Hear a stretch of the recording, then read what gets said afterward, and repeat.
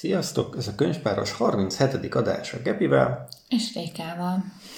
És a Napfényes Szigligetről jelentkezünk, ahol még este 3-4-9-kor is süt a nap.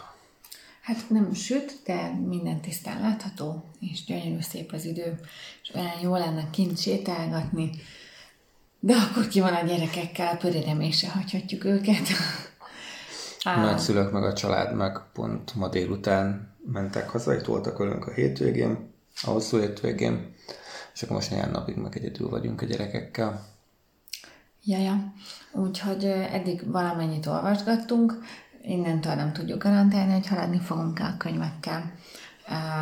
De azért én nem tudom, én nekem nagyon-nagyon ilyen hullámzó az olvasásom, tehát mindig elhatározom, hogy akkor most olvasok, és akkor egy hétig mondjuk csak a halmozódó magazinjaimat olvasom, amikben nagyon gyorsan belealszok,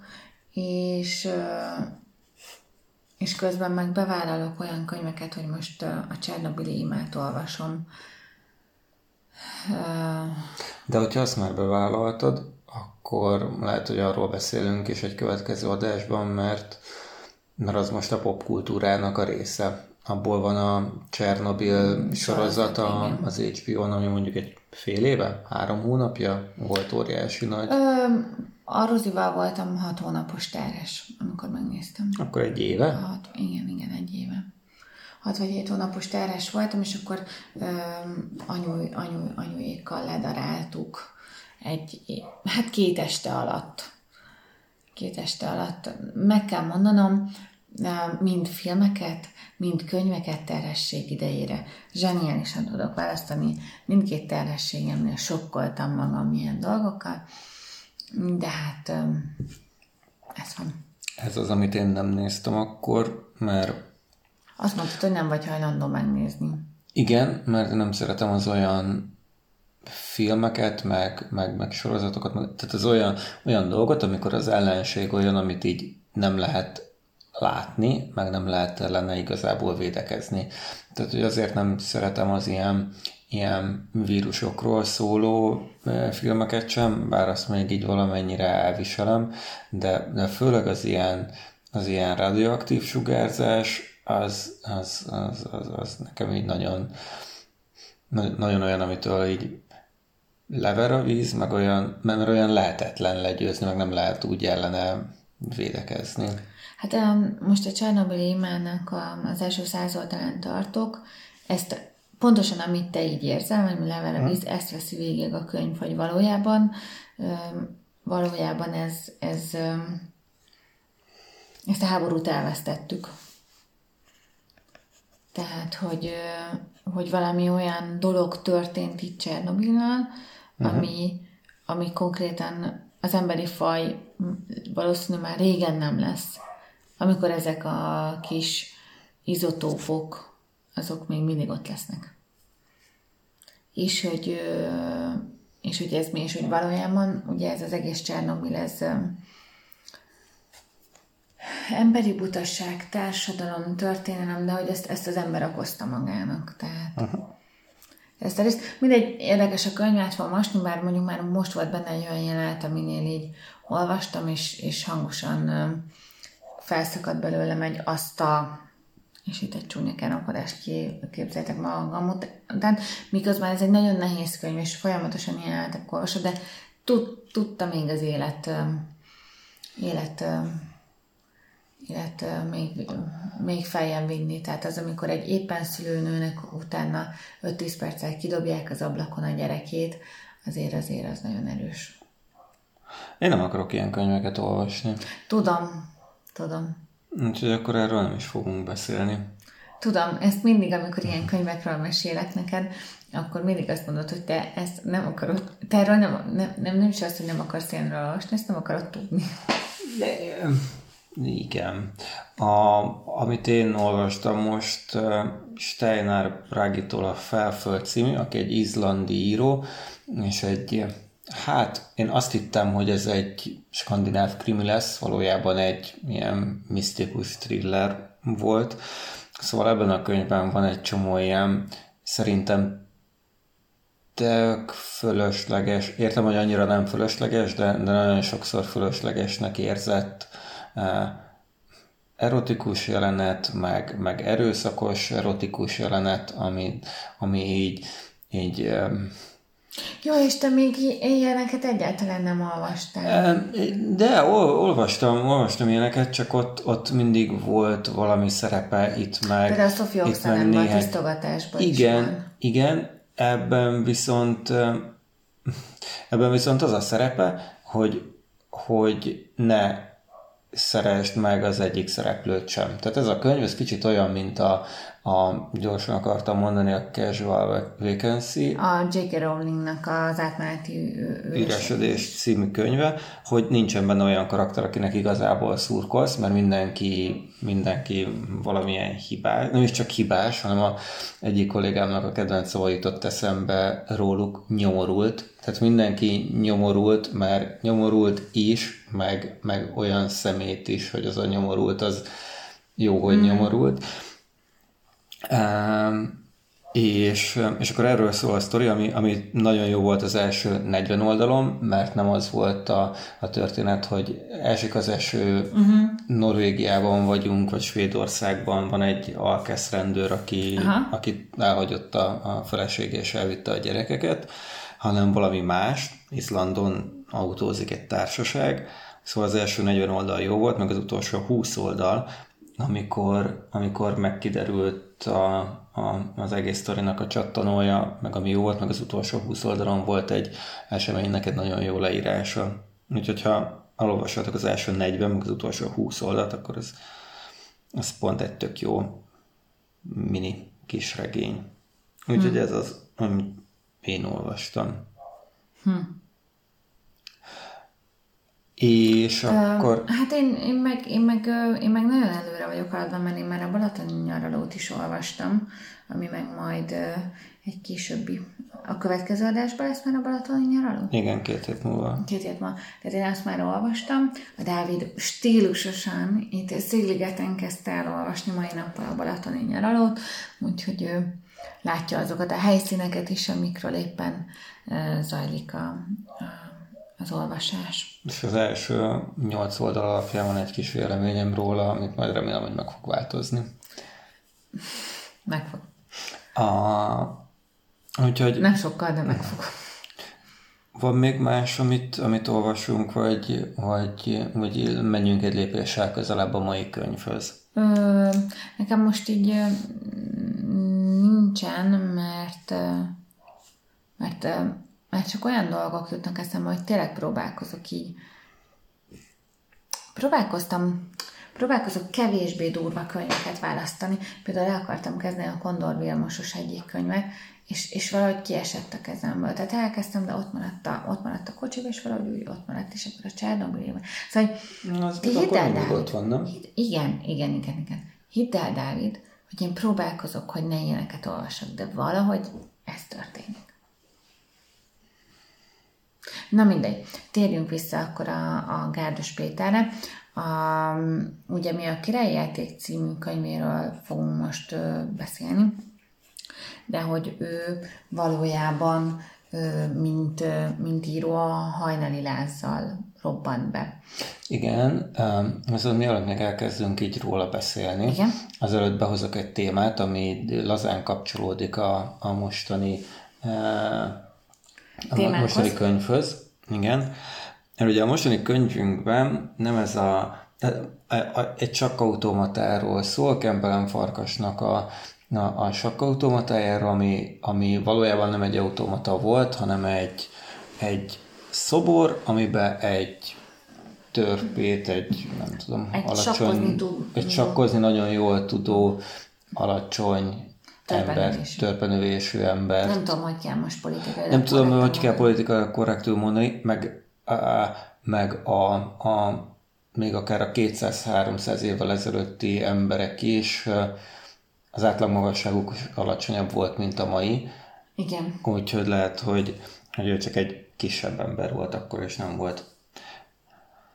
volt törpe. Szóval nagyon jól tudott csakkozni, és ami még az elmúlt néhány hónapnak, a karanténnak a nagy nyertese volt, szerintem az olvasás meg a könyvek mellett az a sakk volt. Mert hogy ez volt gyakorlatilag az a sport, amit nem kellett beszüntetni, csak egy kicsit átalakítani azt, hogy hogyan is versenyezzünk, meg hogyan nézzünk versenyeket. És az elmúlt néhány hónapban volt egy nagyon nagy meghívásos verseny, a Magnus Carlsen Invitational, amit maga az aktuális sakkvilágbajnok szervezett, aki egyébként most a Rapid meg a villámsaknak is a világbajnoka éppen, és most van egy másik meghívásos Dávid, Rapid verseny. Mi az a Rapid sakk? Az, amikor 10 és 25 perc közti idő van. Ugye a klasszikus sakk az, amikor kb. 2 órája van a versenyzőknek arra, hogy játszanak, és ez az, amit így látunk a paródiákban, hogy elalszanak a versenyzők, meg elalszanak a nézők. Mert 2 óra az sok. Mert hogy 2 óra sok, mindenkinek van 2 órája, tehát összesen mondjuk 4 órát ülnek ott és játszanak, és azt kitölteni is nehéz, azt nehéz közvetíteni is, az olyan, az egész egyszerűen nehezen élvezhető akkor, amikor egy foci meccs 1,5 óra, egy amerikai foci meccs, nem tudom, 2 óra, egy kosárlabda meccs 1,5 óra, tehát amikor így be van lőve arra az ember, hogy sporteseményt néz, akkor az mondjuk ilyen 1-2 óra elfoglaltság. De várjál, de akkor hogy tartanak napokig? Úgy, hogy általában az ilyen klasszikus időbeosztású versenyek, azok több fordulóból állnak. Ja, értem. És akkor azért azok tartanak napokig. Most elkezdtek interneten játszani úgy, hogy streamelik a játékosok, tehát látod a játékosok arcát is, és mert egy ilyen sokkal intimebb helyzetben vannak, azért a játékosok egy csomó minden olyan megengednek maguknak. Hümmögnek, káromkodnak, mérgesek, amit egyébként egy ilyen klasszikus helyzetben meg nem tennének. Szóval, és nagyon, nagyon durván megnőtt ezeknek a versenyeknek a nézettsége, úgyhogy... Te sem néztél előtte sakkot? Én sem néztem, és akkor kb. Ez a sport maradt, meg az e-sportok, amiket így... Lehet fura dolgokat néz az interneten. Lehet, hogy én fura könyveket olvasok, de én meg fura dolgokat néz az interneten. Na jó van, hát csatlakozzatok a sakkhoz, meg lehet úgy is játszani, hogy ilyen levelezős sakkot, tehát mindenki akar. Én nem tudok sakkozni. Úgy döntöttem, hogy én akkor fogok megtanulni sakkozni, amikor a Dávid a Jankát tanítja, és remélem, hogy ugyanazzal a módszerrel én is meg fogok tudni tanulni sakkozni.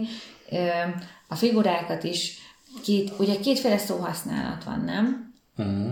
Hát, hogy van a bástya, meg tehát, hogy másképp használják, hogy tudod, hát néhány szót használ, tehát néhányra használnak más, vagy használunk 2 szót. Igen.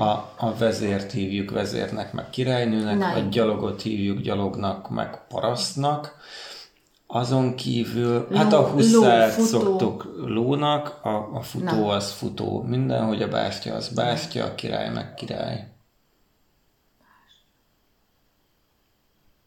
Jó, most elgondolkodtam. Mindegy. Na, szóval, hogy én még ezeket is keverem, hogy ki mi, hogy van, amit hallottátok, szóval nekem lesz mit megtanulnom Jankával és Rozinával együtt. Jó. Maga ez az egész téma, meg ez a könyv úgy került hozzánk, hogy ezt nyertük egy ilyen, a Dávid nyerte egy ilyen karácsony előtti nyereményjátékon, és ezért elolvastuk. Én végigmentem, 3 könyvet nyertünk, és akkor ez volt a barát, amiről már beszéltünk. Van még egy nigériai könyv, amiről nem nagyon fogunk beszélni, szerintem majd, ha még a Dávid el is olvasni, én már azt is olvastam, és akkor harmadikként ez a könyv, és amikor én ezt elolvastam, akkor tanástalanok voltunk, hogy a Dávid mit olvasom, vagy hogy, és azt mondta, hogy valami könnyedebbet szeretne. És azt gondoltam, hogy ez könnyed. Ez könnyed volt. És ez könnyed volt. És hogy ezre az egész könyvről így dióhéjban az, hogy ez egy olyan szerintem ez így az angol száz kultúrában jobban meghonosodott ez az egész könyv, hogy ez nem egy klasszik magyar szépirodalmi könyv, hanem ez vesz egy alap valami történelmi eseményt, vagy egy régi sztorit, inkább így mondanám, és megírja a saját olvasatába ezt, hogy ez szerinte hogy történhetett. Ez a történelmi regény? Nem. Szerintem, vagyis hát lehet ez történelmi regény is, de szerintem ebbe a királyjátékban több volt a fikció, és máshol voltak a hangsúlyok, mint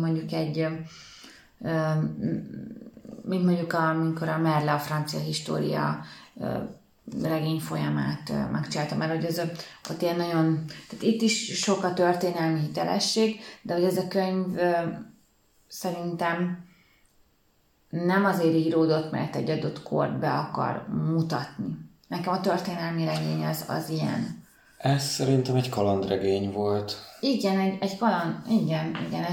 Kicsit könnyű, miközben azért így komoly dolgokról is akart szólni, de nem sikerült neki szerintem. Szerintem egyetlen egy komoly dologról szólt, és akkor most le is lövöm a poént, hogy mi ez a rókafarkát kidugom a sztori végéről, hogyha elkezdesz hazudni, akkor egyre mélyebbre és mélyebbre ásod bele magad a saját gödrödbe, és a végén rád fog omlani az egész.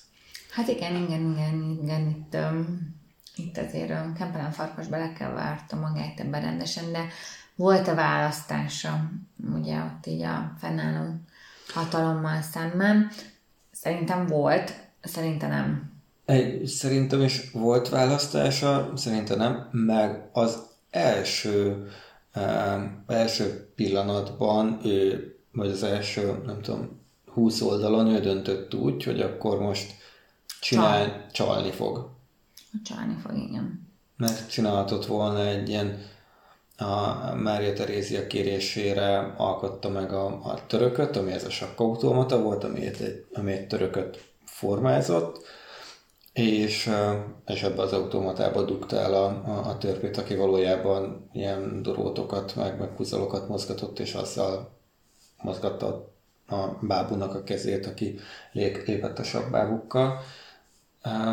És az elején mondhatta volna azt, hogy csinál Mária Teréziának valami mást, tudom én, egy zongoragépet, vagy akármit.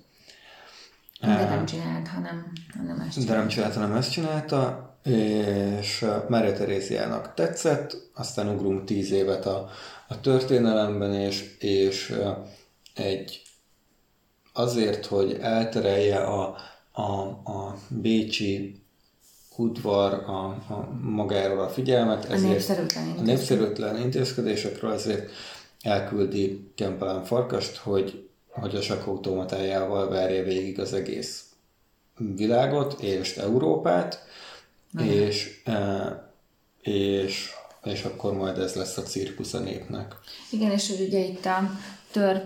ugye itt a törpe és Kempelen Farkas teljesen egymásra vannak utalva, mert a törpét kiszabadítja egy börtönből, Kempelen Farkas. Tehát, hogy itt azért ilyen nem, tehát belelátunk így a kor társadalmi viszonyába, viszont amikor mondta, hogy az izlandi könyvben mindenki nyomorult, itt ebben a könyvben, mint hogyha mindenki egy kicsit hibbant lenne. És úgy értem a hibbantságot, hogy van egy adott tulajdonságuk, ami túl van karikírozva. Tehát ez a nevelőapja a törpének, aki először magára vesz, és akkor ugye így beöltözteti lányuákba, tudom én, tehát hogy nem tudsz ebbe a regénybe egy normál embert mondani. Tehát aki nem hibbant. És ez a hibbantság, ezt úgy kell érteni, hogy nem őrültek vannak, meg perverzek, vagy valami, bár azok is szép számmal akadnak benne, hanem hogy mindenkinek van valami ilyen stiklie, amitől szerintem úgy ő a szándék szerint így megragadna az emlékezetedben. Tehát de eléggé sok embert, helyszínt vonultat fel ez a könyv. Tehát mondjuk az oroszoknak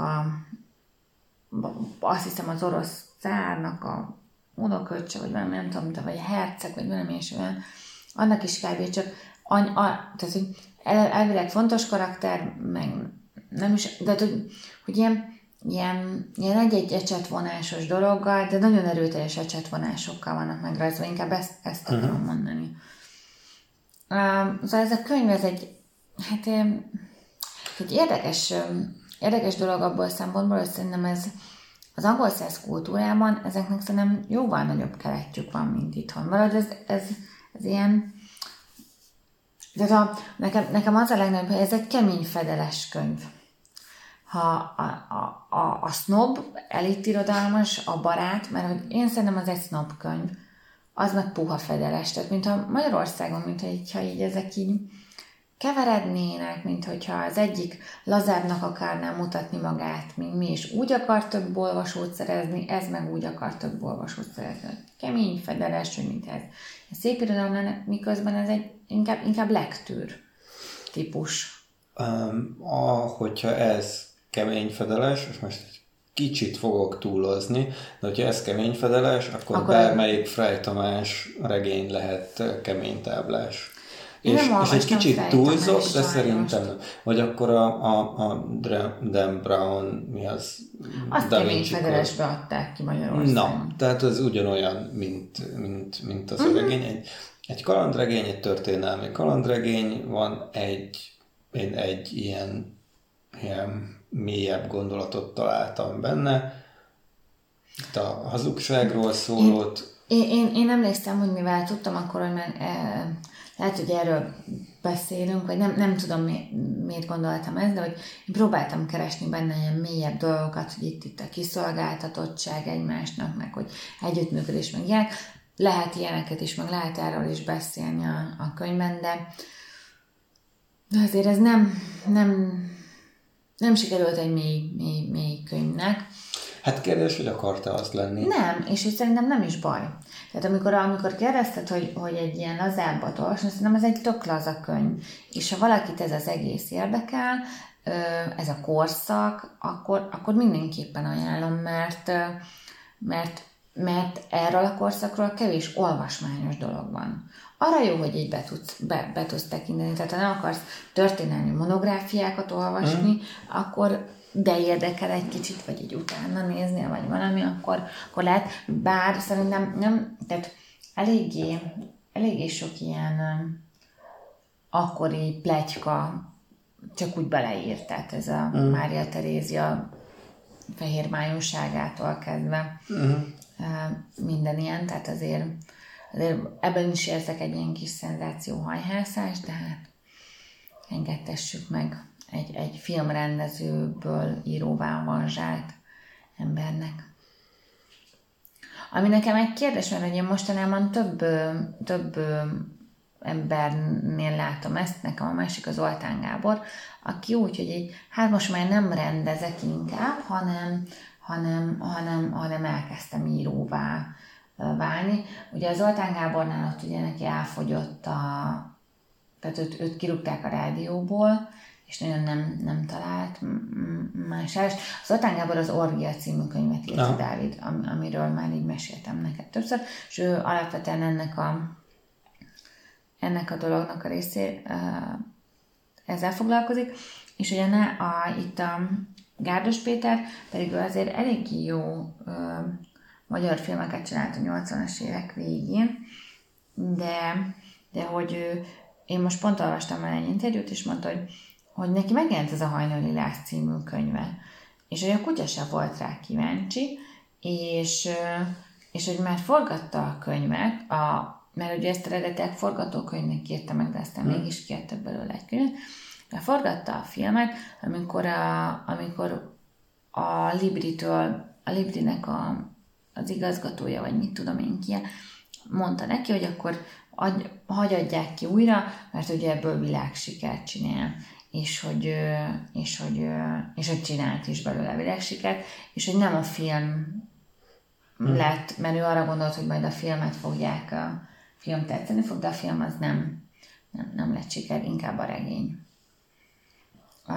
A Hajnali Lázra te emlékszel? Én arra emlékszem, hogy ez egy holokauszt alatt és közvetlenül utána játszódó sztori, ami az ő szüleinek a találkozásáról, meg életének egy néhány évéről szól. Igen. Alapvetően ez a sztori, ez egy teljesen Tehát egy love story a holokauszt alatt Után, mert hogy egy ilyen levelezésben ismerkednek meg, és tehát, hogy akkor így különböző ilyen nyugati szanatóriumokban próbáltak úgymond felgyógyulni a túlélők, és akkor volt egy ilyen, hogy valamelyik nemzetközi szervezet itt segített, hogy így ne legyenek magányosak, és akkor ilyen levelező társakat kerestek egymásnak, kerestek az embereknek, és akkor így találnak egymásra, és akkor így indul ez a történet. Nekem nagyon, nagyon nagy hasonlóság a két regény között, hogy az sem egy mély könyv. Tehát ez egy nagyon-nagyon hatásvadász. Nem hatásvadász, hanem hát leírja a sztorit, hát akkor az élet hatásvadász, tehát ilyen szempontból. De hogy ez tényleg egy igaz sztori, és nem is írja meg úgy a szenzációhajászra, hanem hogy ő egy ilyen... Tehát nekem ez Gárdos Péter egy ilyen krónikásnak tűnik. Tehát aki így ilyen leírja azt, ami úgy előtte van. Érted? Tehát, hogy nem ad hozzá mélységet, vagy önmagát, vagy valami. Miközben gondolom, hogy azért nem lehetett könnyű azt a sztorit megírni, hogy a holokauszt túlélő szüleit hogy találkoznak. De a filmjei egyébként ilyenek? Tehát azok... Nem emlékszem, én szerintem a Szamárköhögésből csak pár részletet láttam. Tehát nem láttam a Skorpió megeszi egymást reggelire, az nekem nincs meg. Én a Szamárköhögésből több jelenetet láttam. Azt tudom, hogy 2000-es években volt pár film, ami annyira nem is akartam a trailer alapján megnézni. Tehát nem tudom. Azt tudom, hogy a 80-as évek végén ő rengeteg díjat kapott. A Szamárköhögésért is, meg azt hiszem volt egy másik, ami még előtte volt. Nem emlékszem a filmre. Skorpió. Na mindegy, megnézhetjük egyszer az egyik filmjét. Én a Szamárköhögést szívesen megnézném. Azt hiszem, az Uramisten az volt az, ami az első nagy játékfilm volt, és az nagyon sok díjat kapott. És akkor a Szamárköhögés volt még, és a Skorpió megeszi az ikreket reggelire. Az is egy olyan film volt, ami több, amiről én hallottam, de utána ezek az utolsó blues, az igazi Mikulás, ezek már nem olyan dolgok voltak. Na mindegy, ha könnyed, de történelmi hátterű könyveket akartok olvasni, akkor őt lehet olvasni. Ha nem könnyed, de történelmi hátterű, ha gyomorba vágó, és... De nyáron ki akarna gyomorba vágó történelmi regényt olvasni? Nem tudom, én akkor is szoktam ezeket olvasni. Most érted, most a Csernobili imát olvasom, szerintem tavaly nyár elején olvastam az elhordott múltjainkat, az Orriát, meg ezeket, tehát, hogy de a Balatonpartra a királyi játék egy fröccs mellé tökéletes. Igazi nyári olvasó. Én gondolkodtam azon, illetve mi gondolkodtunk azon, hogy akkor ezt a könyvet is meg akarjuk-e tartani, vagy nem. De szerintem ezt a könyvet is, mint a Felföldet, amiről az epizód elején beszéltem, szóval ezt a könyvet is le fogjuk hozni ide a nyaralóba, és feltesszük a nyaralóban a könyvespolcra, hogyha valaki itt jár, és nem hozott magával a könyvet, egy családi vendég, akkor legyen mit leemelni a polcról. De már nem is tudjuk senkinek a királyi játékot mondjuk úgymond eladni, vagy valamivel a Rozi megette egy részén. kiharapott egy-két oldalt, de betűket nem, csak a sarkokat ette le. Úgymond a szájával megszamárfülezte az adott részeket. Nagyon szereti a papírt, és nagyon szereti enni a papírt. Na, az az igazság, hogy én megmondom őszintén nektek, ma nem készültünk túl sok mindennel, meg én olyan szerintem nagyon jó témáink voltak, és én külön örültem, hogy a zsakról tudtam beszélni, majd a Begemont kéne valahogyan még bele. Keresek neked a Begemon háttértől is regényt. Amúgy a királyjátékot még ezért ajánlottam neked, mert hogy sakkos. Ja, biztos van nagyon sok olyan közel-keleti, meg izraeli, meg nagyon sok olyan arab regény, ahol valamilyen, török regény, ahol valamilyen szerepet játszik, mert ott úgy játsszák, mint nem tudom, nálunk az Ultit játszották 40 éve. Most mit játszanak nálunk? Focit?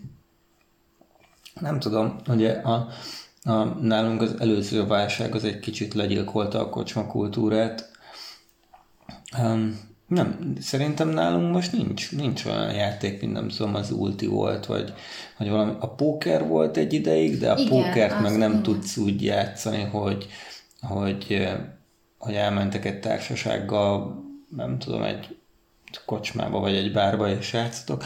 Nem tudom. Miért nem tudsz a pókert úgy játszani?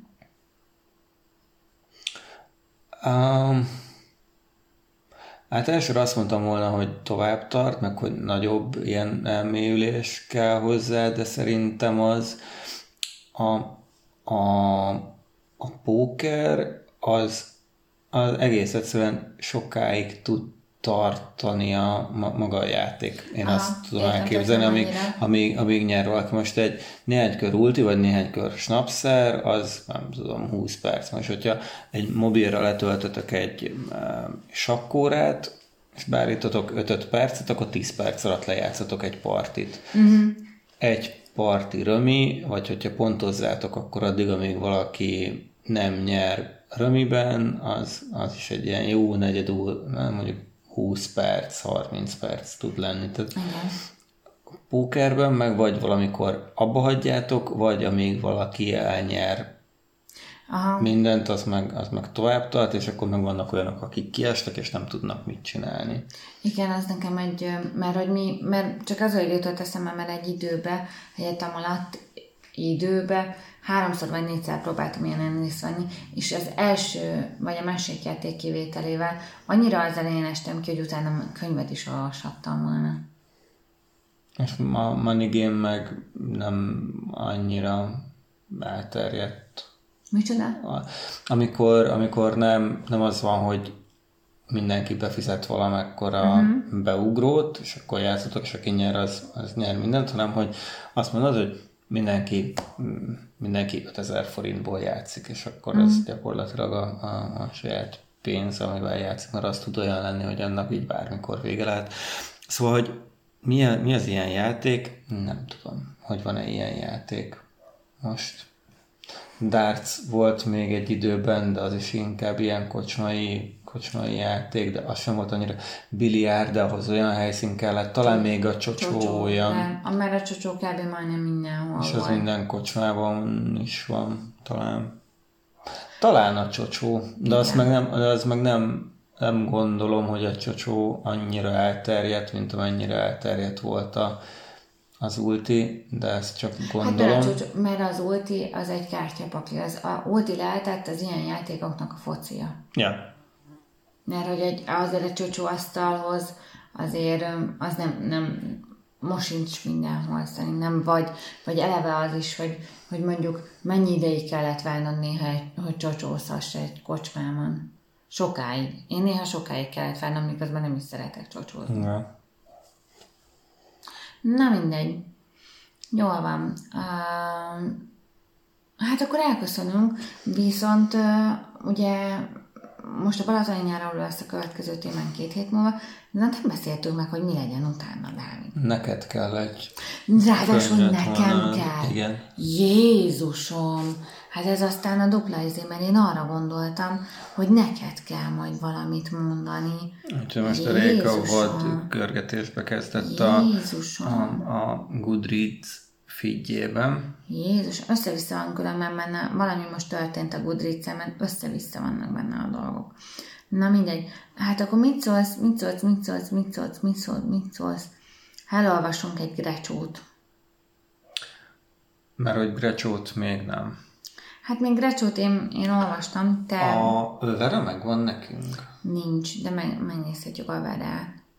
Vagy beszélhetünk hát csak nem tudom, hogy azt addig el tudod olvasni a Horgonyhelyről, a Moskát Anitának a könyvéről. Azt az elég hosszú. Nem most, tudom. Mert szerintem... Meg akkor, mert hogyha róla beszélünk, akkor inkább az Írhely és Bőrről, mert az meg az a friss. Az a friss. De azt még én sem olvastam. Úgyhogy azt nem tudjuk úgy bevállalni, hogy 4 hétre, meg azt nem tudjuk bevállalni. Jó, akkor... És hogyha a Greciónak arról a nevelés kötetéről beszélnénk, amit felolvasunk egymásnak egyébként. De hát akkor addigra végeznünk kell vele. Akkor addigra végeznünk kell, viszont én inkább maradnék az aktuálisnál, a Veránál, és akkor azt meg is kéne... Jó, akkor legyen a Vera. Vennünk. Aha. Maradjon a Vera. Úgyis megvettem volna.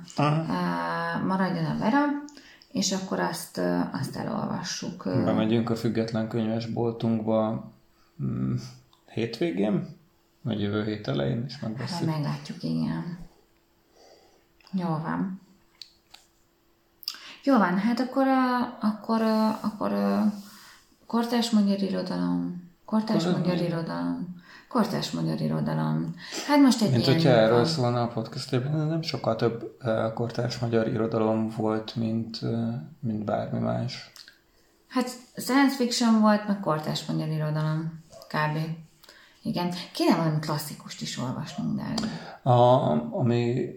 Hát olvastuk a János Vitézt, de nem, ami klasszikus. Valami, nem tudom, valami olyat, ami... Kőszívű ember fiait? Dehogy a kőszívű ember fiait, Dávid, azért nem. De valami, aminek van is még relevancia. Mit tudom én, Dostoyevsky, a félkegyelmű, vagy valamilyen. Megint csak a rosszak jutnak eszembe, Tolsztoj. Nézzünk valamit a kötelező olvasmányok közül, és akkor jöjjünk vissza azzal 2 hét múlva. Jó, de akkor még mindig Ungvári, a balatoni nyaraló, Vera, és utána valamilyen kötelező olvasmányt. A Stendhal Vörös és Fekete. Nekem azt tetszett. Azt én is szerettem, mondjuk. Meglátjuk majd. Bováriné. Mester és Margarita. Beszéljünk a Mester és Margaritáról. Ezt én is olvastam. Te is olvastad. Nekem az egyik kedvencem. Lehet, hogy akkor újra is olvasom majd. Legyen a Mester és Margarita, mert én erről régóta akarok veled beszélni, hogy ez neked miért a kedvenced. És akkor megnézhetjük a Mester és Margarita minisorozatot, vagy filmet csináltak belőle? Na, majd megmutatom. Na, hát most gyerekek, nagyon előre dolgoztunk. Maradjon a Vera, vagy vegyük előre a Mester? Nem, maradjon a Vera. Jó. Hát akkor tartsatok velünk ezen az úton, eléggé sok minden megbeszéltünk előre, úgyhogy várunk titeket majd vissza. Sziasztok! Sziasztok!